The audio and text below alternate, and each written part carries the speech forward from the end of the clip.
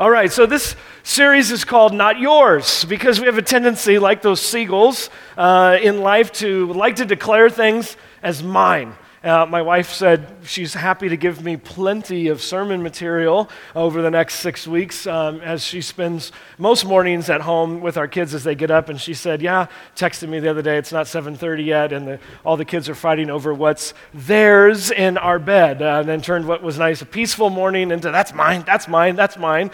And unfortunately, it's just not a kid issue. It carries with us a lot of times all the way through life. And kids do it, and they get in trouble. Adults do it, and we create huge issues at work, in our families, in churches, when we want to declare things as ours. And the truth of the matter is, 1 Corinthians 6, 19 and 20 gives us this important principle. You are not your own, for you are bought with a price, so glorify God. In fact, I see this as this amazing, if you will, glorious invitation by the Father through His Son Jesus to say, if you want to follow my Son Jesus, if you want to follow me, you get to give up your life. I mean, there's two ways to look at this. If you're someone who hasn't made a decision yet to follow Jesus, you still, in some ways, are in control of your life. It's the decision you've made not to turn it over to Him yet. And I hope that you'll see each week as we go through this that actually it's a real blessing. It's not a bad thing to turn your life over to God. We looked at that last week, that when we try to hold and grip our lives so much, we just end up stressing our own selves out and trying to be in control of everything and build our own glory when, in fact, we're to live for God's glory. And I think it's a thing of freedom that God gives us, that you can give these things over to Him and not worry about your life being your own. And so last week we looked at my life. This week we're going to look at those things that we like to say is my money. That's my money, right? And have no fear for those of you who are worried that the church always wants your money, that we already took the offering. But of course, we're going to have the usher stand in the back before you leave today with bigger buckets. No, I'm just kidding. But this is not a service sermon to try to receive something in a service. This is a lifestyle. And like I said a moment ago, when God says, hey, it's not your money, it's my money, I think he's doing that to free us. And one of the reasons why people get so jumpy and upset at the church or other places that want their money is because we are very possessed by it. It made me think of a joke. I think I shared this many years ago, but in case you hadn't heard it, it was a cell phone was going off in a men's locker room, on and on and on. And finally, this man walks over and he answers the phone, and he's getting dressed, so he sticks it on speakerphone, and he says, hello. And the woman's voice comes on. She says, hey, honey, are you at the club? He says, yes. The woman says, I'm at the mall, and I just saw this most beautiful leather coat for only $1,000. Do we have money for me to buy it? He says, sure. She goes, and on the way to the mall, I stopped by the Lexus dealership again, and they have the one that I've been wanting in their inventory, finally. He said, well, how much is it again? She said, $90,000. He looked up and said, well, okay, but for that price, make sure it has all the features. Make sure it's loaded, right? At this point, other people in the locker room are just starting to listen to this with their mouths wide open, like, what in the world? And then she says, honey, there's one more thing. I just finished talking to Sarah, our realtor, and the house we wanted is back on the market, and they dropped the price to $980,000. He says, you know what? Let's make an offer for $900,000. But if they won't come down, just give them the full price because I know it's the house you really want. At this point, everyone is just mesmerized by this conversation, right? And the woman says, thank you so much, honey. I love you. And the man says, I love you too. He hangs up the phone. He turns around in the locker room and says, does anybody know whose phone this is? We don't have a problem with anybody talking about anybody else's money or what they should do with their money. But we get a little anxiety, we get a little anxious when people want to start talking about my money, right? Mine, right? Siegel's got it. So let's look at what the Bible says. In fact, Jesus, almost half of the parables and different lessons that Jesus taught about was on finances. So many verses in the scripture on money, and because it's an important thing, and let me tell you why. Matthew 6. 24 to 27. Well, we're just going to look at the first part of 24. No one can serve two masters. Either you will hate the one and love the other, or you will be devoted to the one and despise the other. You cannot serve both God and money. Within this verse, is this crucial, critical thing for us to understand, which I believe is why the Bible talks so much about money and why Jesus talks about it enough. In fact, quite honestly, I don't have an issue talking about money. It's not something that I'm afraid of, but there's so much to always talk about that I have to make sure that I talk about it because I want to somehow stay in step with how much what we believe in our faith talks about it, but I don't even come close. Can you imagine 52 weeks a year if 23 of them was about money? I mean, would you come to our church? This is an interesting thought, but yet that's about the percentages of Jesus. It's quite interesting to think about because I think he knew something. That oftentimes it's not just that we have possessions, but our possessions possess us, right? I remember I was dog sitting when I was younger for one of our neighbors, and they had this huge dog. It was like 100 pounds, and I was probably in middle school, maybe first part of high school, so I was probably just barely over 100 pounds. Oh, the days! And I remember walking the dog, and a neighbor stopping and laughing as I was going by, as I'm trying to hold on to this thing, and he's like, "Who's walking who?" And it was very clearly that if this dog really wanted to go somewhere, he probably would just pull me along. I mean, I had the leash, and I looked like I was in control. But really I wasn't. I mean, he was probably bigger and stronger in muscle than I was. And you know what? I think this is what Jesus is really getting at here in Matthew, is that you need to be careful. Even the phrase, my money, kind of assumes that you're in control. But what the Bible assumes is with money most of the time, you're not in control. You're not in control. Who's walking who? Right? We become possessed with our possessions. In fact, most of what we look at today are going to be the words of Jesus, who we know and believe is the Son of God, and the words of Solomon, who's probably the richest man who's ever walked the earth. Both of them have a lot of good things to say about money. But if you remember back in 2008, I'd been here just 2 years, there was the huge global economic crisis. Right? This gives you a little picture about like who's walking who's really in charge. Just in 2008, I read this in a book recently, and I'm sure this doesn't even tell the whole picture.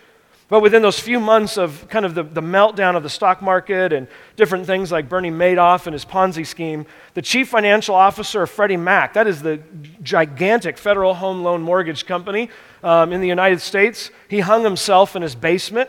The chief executive officer of Sheldon Good, the leading U.S. real estate auction firm, shot himself in his Jaguar. A French money manager who worked here in New York, who invested a lot of the wealth of the European royals on all of Europe. In fact, he lost $1.4 billion to Bernie Madoff's Ponzi scheme. He slit his wrists in his downtown New York apartment. A Danish executive with HSBC Bank hanged himself in his $750 a night suite in London. An executive for Bear Stearns, when J.P. Morgan Chase bought out his company and he realized they were not going to hire him, jumped from the 29th floor of his office complex. On and on and on and on. So you tell me who's walking who. Right? None of these people that I can tell without doing deep research, I didn't have time this week, were going to go to jail. They just lost a lot of money, and for them, that equaled no life. I might as well kill myself. Jesus has something here when he says you need to be careful. You need to be careful. In fact, you have to make a choice. Who are you going to serve? There's an old Italian proverb, it almost sounds biblical. It says this: money is a good servant, but a bad master. Money's a good servant, but a bad master. And what I want to look at today, just I think really simply, is the difference between money being our master and God being our master. And what the two and how they're so different. So first of all, if money is our master, number one, we know this, it makes us chase it. It makes us chase it. Ecclesiastes 5:10, from Solomon, richest man probably, it said that there was so much silver when he was a king, it was like silver became like stones, like pebbles in his kingdom. Filthy rich. And this is what he says: whoever loves money never has enough of it, says the richest person in the world. Whoever loves wealth is never satisfied with their income. This too is meaningless. There's this idea that money is just this elusive thing that requires us to chase it, and it's addictive. It's addictive to get it. In fact, you probably know this. The casino industry builds their entire industry off of this fact, right? It's not random winnings in a casino. I mean, this has been proven many, many times. I mean, there's, I guess, the blackjack tables and craps tables or whatever, which is a little bit different when you're somewhat in control of things, at least. But when you go to slot machines and those things, they're set on ratios. to just pay out so much over time that never loses the casino money. Not only that, but they're set to just give a little bit every once in a while because the casino knows and has built its entire industry on the fact that if you get a little bit, you're not going to stop. You're going to keep going and going and going until you lose it all because you won't be able to stop. You just chase it. You're after it.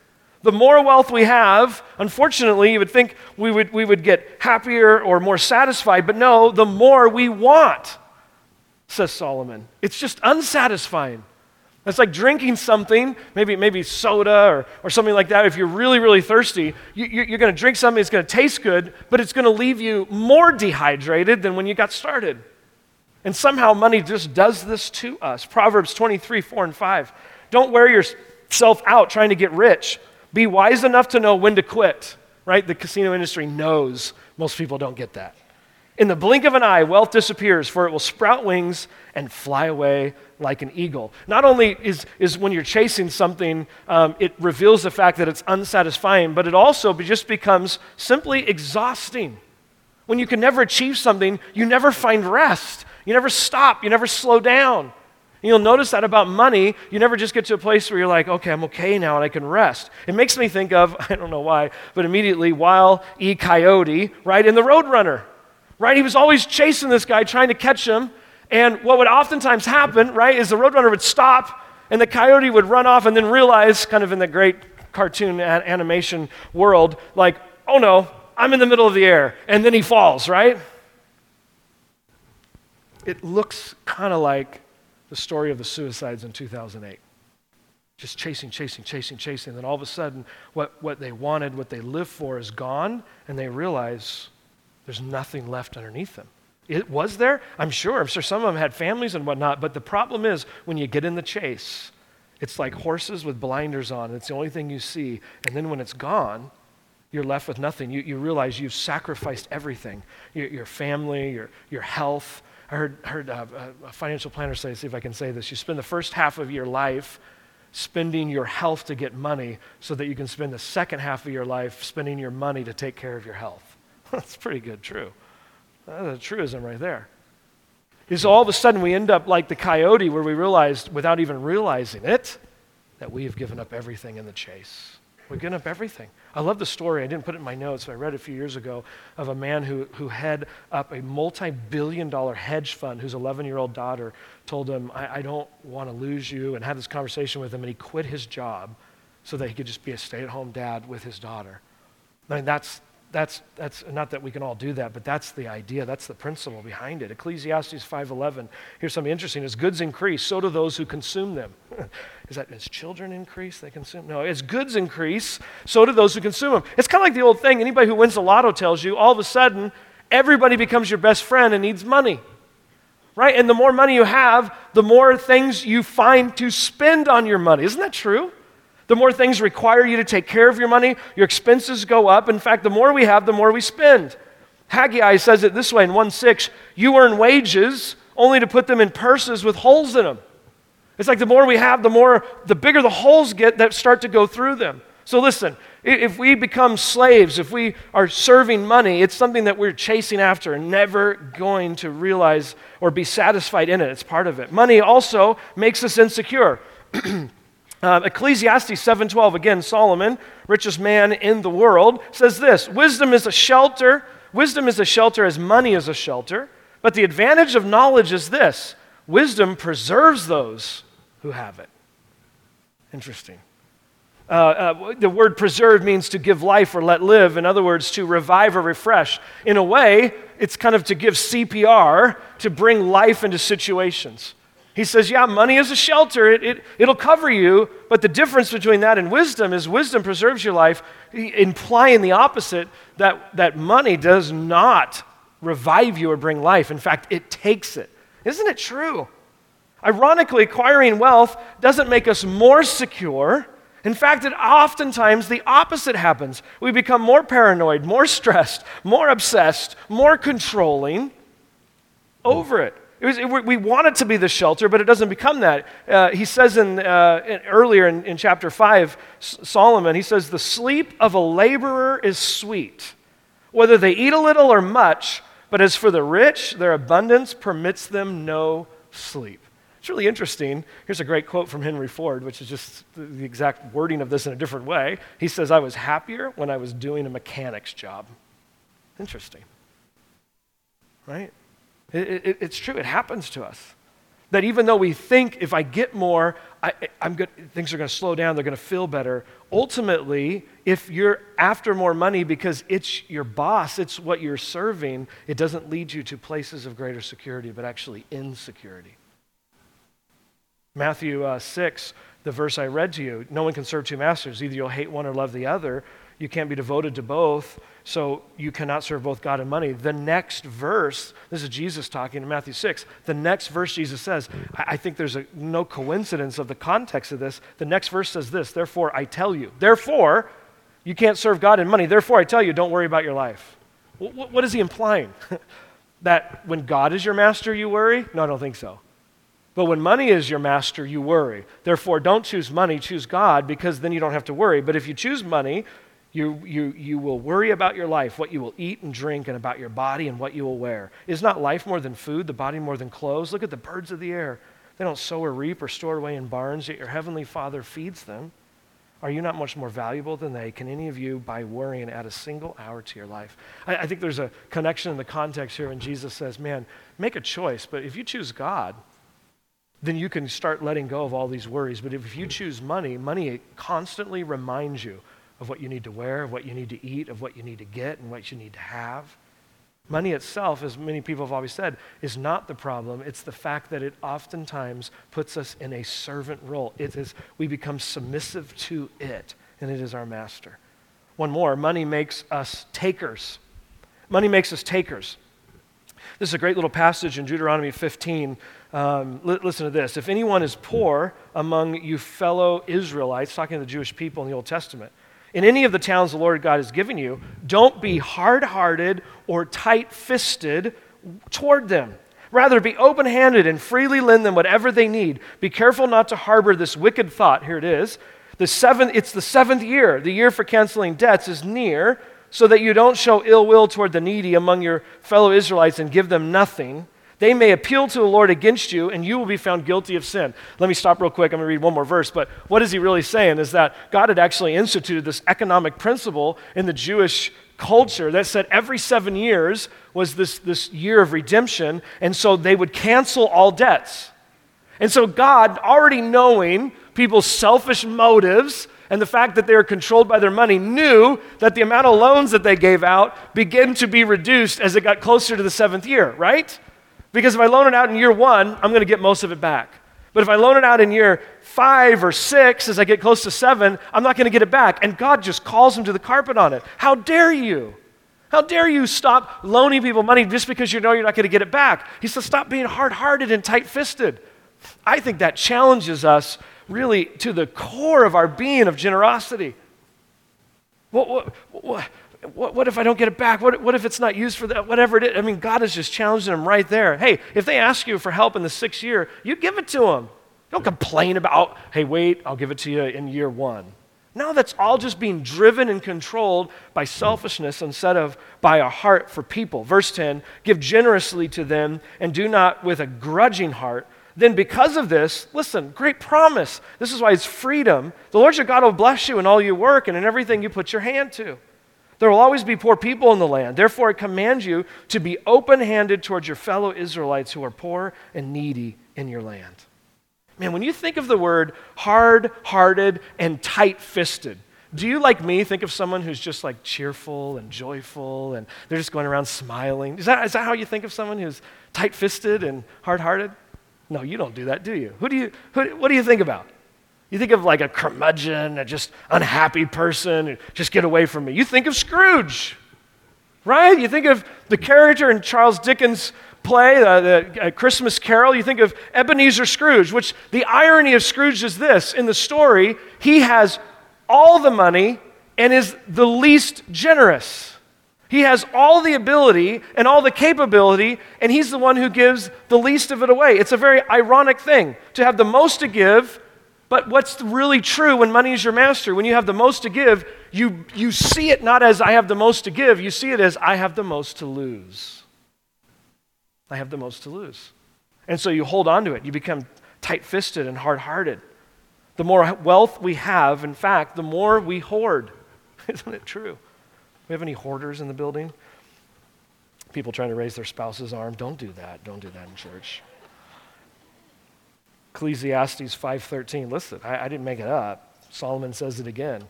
I've seen a grievous evil under the sun, the wealth hoarded to the harm of its owners. Man, he says it's just, we do it, we fulfill it, we have this tendency to hoard. Listen, thank God that we don't have to serve money. Thank God that he has given us a better way and that we can serve him. Where money makes you do all these things because you're its slave, Jesus came to the disciples and said, I no longer call you servants. What did he say? I call you friends. God comes into our lives and doesn't make us slave for him. We could never slave for him enough anyway. Jesus took care of all that, and then God invites us into a relationship with him. And so to serve the Father looks so different than when we have to serve money. Money makes us do things. God gives us stuff. Right? So our Father, just those 3 points really simply. The Father gave us Jesus. God doesn't make you chase him. He came to you. You know that. I mean, in fact, pretty much every other religion is built on the fact that you have to somehow find your way or attain yourself to God or get to him, whereas the unique difference of Christianity is our God said, you can't get to me, and that's okay because I love you and I'll come to you. God didn't say chase me. He says, if you seek me, you'll find me. John 3:16, for God so loved the world that he gave his son. He doesn't make us chase him. He gave us his son. Matthew 11, then in turn, Jesus invites us. He says, come to me, all you who are weary and burdened, and I will give you rest.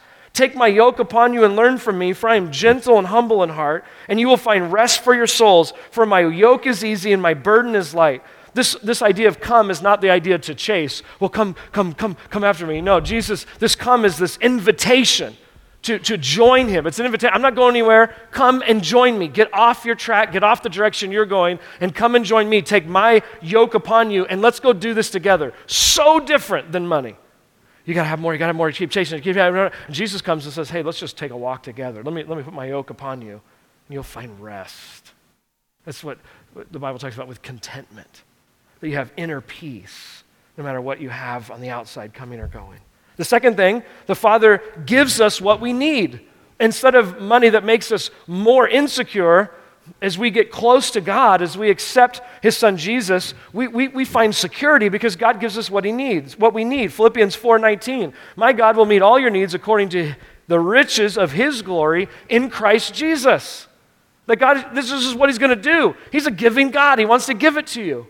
And as you get closer and closer to Jesus, he provides the things that you need and probably redirects you from the things you don't need.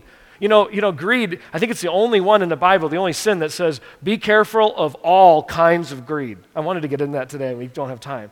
But what does that mean? I mean, there's all kinds of greed. The Bible says don't lie, don't steal. But when it gets to greed, it says be careful of all kinds. Because greed works its way in our life in so many different ways we don't even see it. We don't even notice it.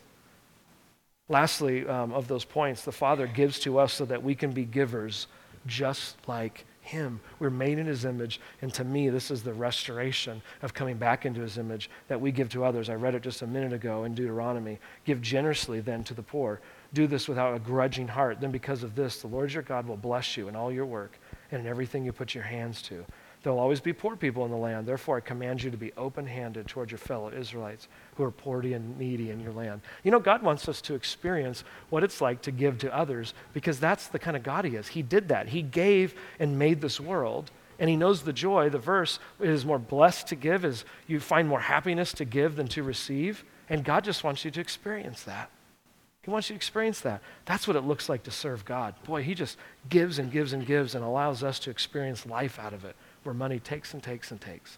Brian, come on up. I want to interview somebody today that I want you to hear a story about all this before I conclude here in a couple minutes. And here you go. This is Brian Long. I'm going to get my notes here, make sure I got my questions for you, right? I'm doing all the talking here. Yeah, you're good.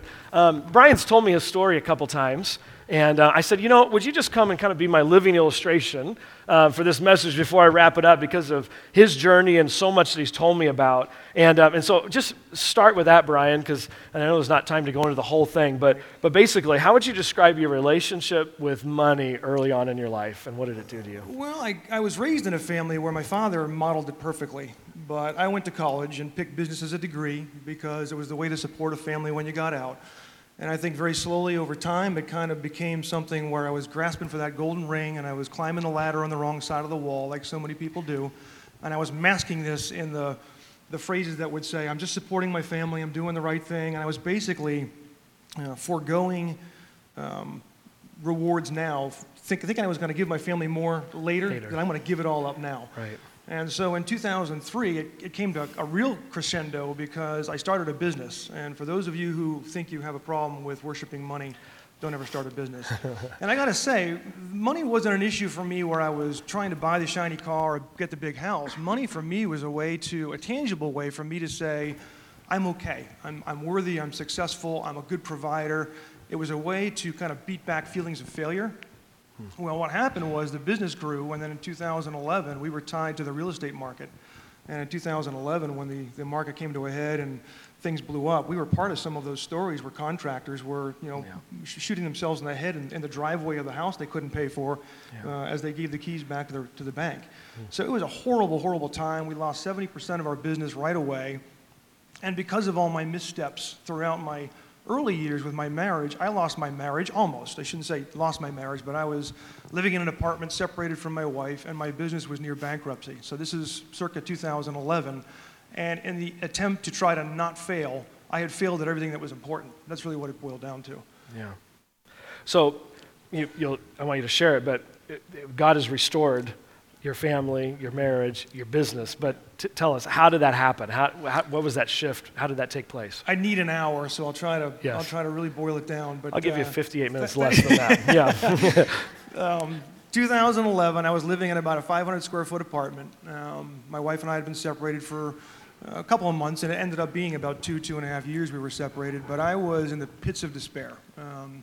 We were talking to bankruptcy attorneys on the business side, and no sign of the marriage being returned. And a good friend of mine, who I met at that time, walked me through a book called Shattered Dreams by Larry Crabb. And in this book, the gist of it, I'll boil it down, is a lot of us, me included at this time, felt like we had checked all the boxes. I was a good Christian guy. I went to church. I raised my family well. I'm a good dad. I read my Bible. I went to men's groups. How can all this be happening to me? What is going on? And I realized that a lot of us in America look at God as kind of a genie in a bottle or in a lamp. We pull him off the shelf when we want something, and we rub it 3 times and get our wishes. And if he does them, great. We love him, and we put him back on the shelf till we need him next. And if he doesn't, we get angry. And I found myself saying, why? What is going on here? And so what I learned through that book, but just through that journey, was that I was viewing God as this magic genie, I guess, and I learned that I'm supposed to worship him and love him for who he is, not what he does for me. It's not like, if you give me blessings, then I'll fall at your feet and worship you. I'm supposed to worship him anyway. And if the blessings come, great. If they don't, oh well.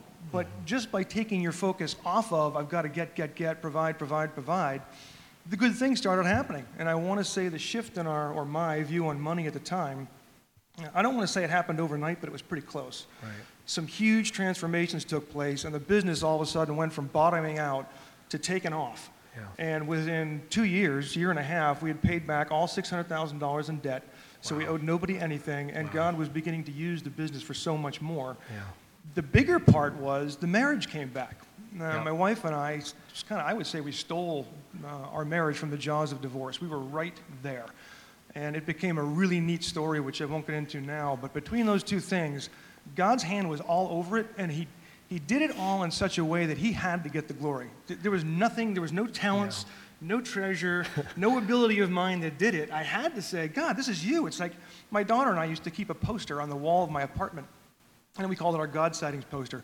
And every time we saw God do something cool, we'd write it down. And it took about 3 months, and that poster was plastered. We just saw God working in so many ways, and we began to say, this is something otherworldly going on here. It was really, really a fun ride. Yeah, your wife Wendy's right down here, and we're glad you guys stuck it out. And that's another testimony perhaps for another day, because that is a beautiful testimony and one that we need to hear as much as money. That 2.5 years you were separated? 2.5 years. We got back together in kind of October of 2013.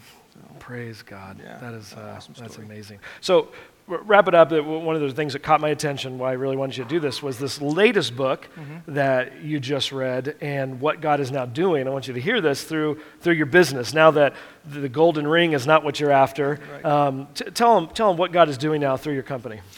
Well, in the beginning, you probably heard me say a lot, my business. Well, after Wendy and I got together again, it became our business, and we began to see that God was trying to use what had been a very bad thing, a very horrible time in life. He was trying to use it as a way to pour back into others, to meet people in their horribleness who were going through the same things we were. And so we began to partner with a ministry called House on the Rock, which saves marriages. They basically really come around or alongside marriages in crisis and put them through an intensive program, a costly program, and we've kind of partnered up with them. But I'll tell you, even though we were doing all this with the marriages, I still had this thing sneaking in the back of my head that was saying, my business is just sucking me dry. It's just a constant grind. Sometimes it's not fun, and I felt myself not going back to the whole looking for the dollars kind of thing, but I had lost my passion for it. I even talked to Mike Aiello about it. I went to his office one day, and I was just really struggling. So God, again, did some stuff, and he put some people in my life that were Christian business owners, and these Christian business owners gave me a book called Making Money is Killing Your Business. Catchy title. I thought, wow, I got to read that just because the title's pretty cool. Yeah. So I read it, and the guy's a Christian. We actually went to one of his workshops in Lancaster a couple of weeks ago, and he's a devout Christian in Denver, and he kind of doesn't come out in the book as a Christian, but he kind of pervades the book with biblical principles. And the basic principle is we have to figure out what our big why is, because if we try to use money as the motivator, it's a horrible motivator. It's very temporal. Once you achieve that thing, you buy that lake house, you buy that shiny new car, you send your kids to the Ivy League school, you're left feeling empty again. So he said, what gets you out of bed in the morning? And I would say in the last 6 months, my wife's and my passion for the business has been reignited, because now we look at it as, how many marriages can we save? What else is God going to do with this business? Because it's just a tool in his hand. Yeah. He's asked us to steward it, but it isn't mine anymore, Right. or ours anymore. Yeah. So it's kind of been really fun to figure out what is our big why. My wife and I we went to this workshop and we're writing stuff down. Why are we doing this? Why are we going to work every day? Because it's not for money anymore. Yeah. So. Good stuff, huh? Would you give him a hand? Thank you, Brian, for coming and sharing.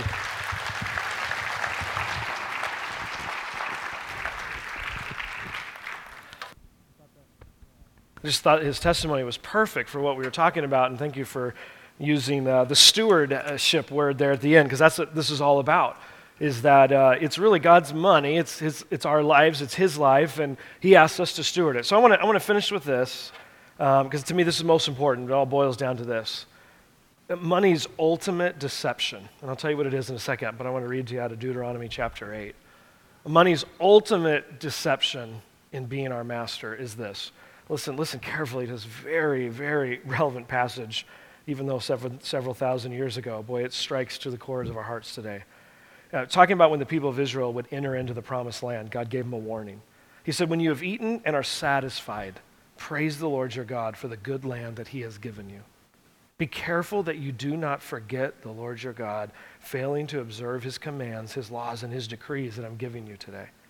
Otherwise, when you eat and are satisfied, when you build fine houses and settle down, when your herds and your flocks grow large and your silver and gold increase and all that you have is multiplied, then your heart will become proud and you will forget your God, who brought you out of Egypt, out of the land of slavery. He led you through the vast and dreadful wilderness, that thirsty and waterless land with its venomous snakes and scorpions. He brought you through and brought water out of the hard rock. He gave you manna to eat in the wilderness, something your ancestors had never known, to humble and test you so that it might go well with you. You may say to yourself in that moment when you become rich just in things, not even rich as we think of rich, my power and my strength of my hands have produced this wealth for me. But remember the Lord your God, for it is he who gives you the ability to produce wealth, and so confirms his covenant, which he swore to your ancestors as it is today. Here's the big deal for me. This is really what I want to end with. The biggest deception, the biggest problem with money is this. It makes us into self-worshipers. That is a dead end, spiritually, physically, and emotionally in life. It's what happened in the garden. We don't trust God. We don't think that he is trustworthy, that he has given us enough, and so we go and do it ourselves. And ultimately, what self-worship is in our own eyes, whether we probably would never admit it or not, we become our own gods. That's a dead end. We become our own gods, which force us, right, to achieve, to get, to make sure that we can provide. We lose our job or we get a job or we get this, but it's all on us and we feel that pressure. But it moves quickly from just money to the next thing in life. I don't need God's help. I got myself into this mess. I'll get myself out of it.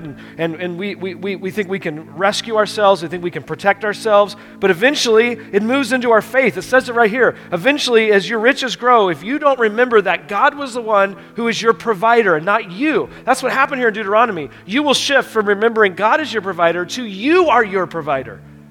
And the damaging thing of that is, I think this is why 1 Timothy 6:10 has this verse. It says, the love of money is the root of all kinds of evil. Some people, eager for money, have wandered from the faith and pierced themselves with many griefs. This is the ultimate demise of money, is that literally it takes our faith off of God and puts it on ourselves. We forget the Lord, we walk away from him, and that is the worst tragedy that could happen to us in our life. Why those people ended up committing suicide and giving, because they could see they were God. They were the ones that were responsible for everything. They had no hope beyond themselves, no hope over what they built and their life. They couldn't see past it in that moment.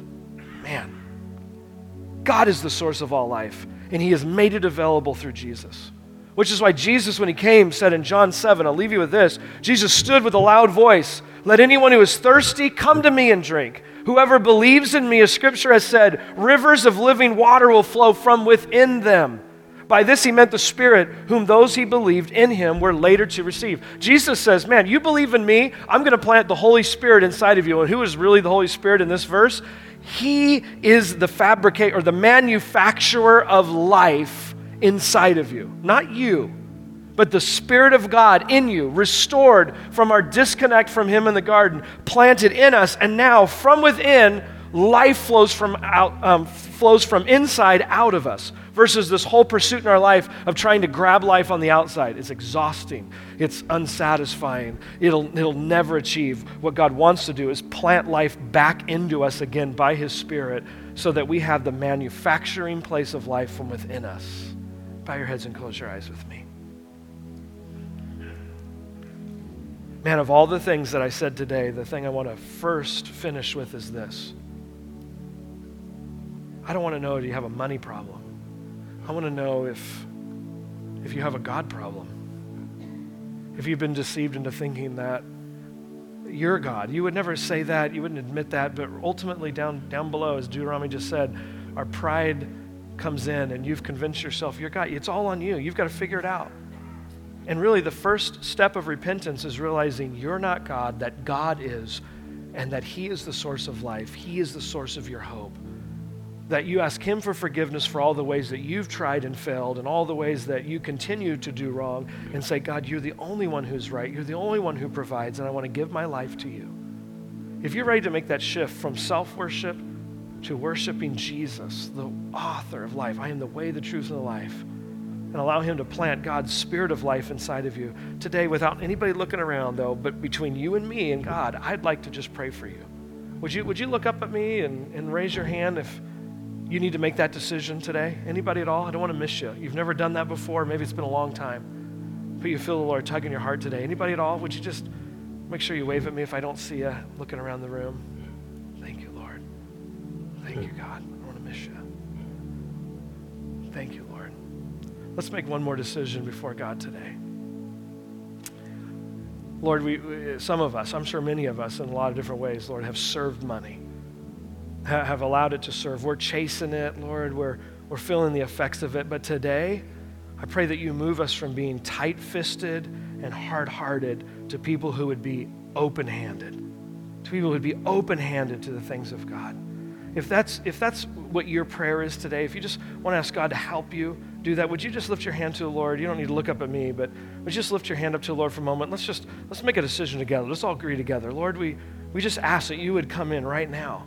Lord, help us, Lord, in all kinds of greed. Lord, reveal to us, Lord, maybe we don't even see ourselves as hoarding or being greedy, but Lord, we don't want to have hard hearts. When we see a need, Lord, we want to just respond to it. We want to be a giver like you're a giver, Jesus. God, make us into people who are just open-handed and open-hearted, Lord, and not grabbing onto these things and being controlled by our wealth. God, we open up our lives, we open up our hearts to you this morning to do that, I pray.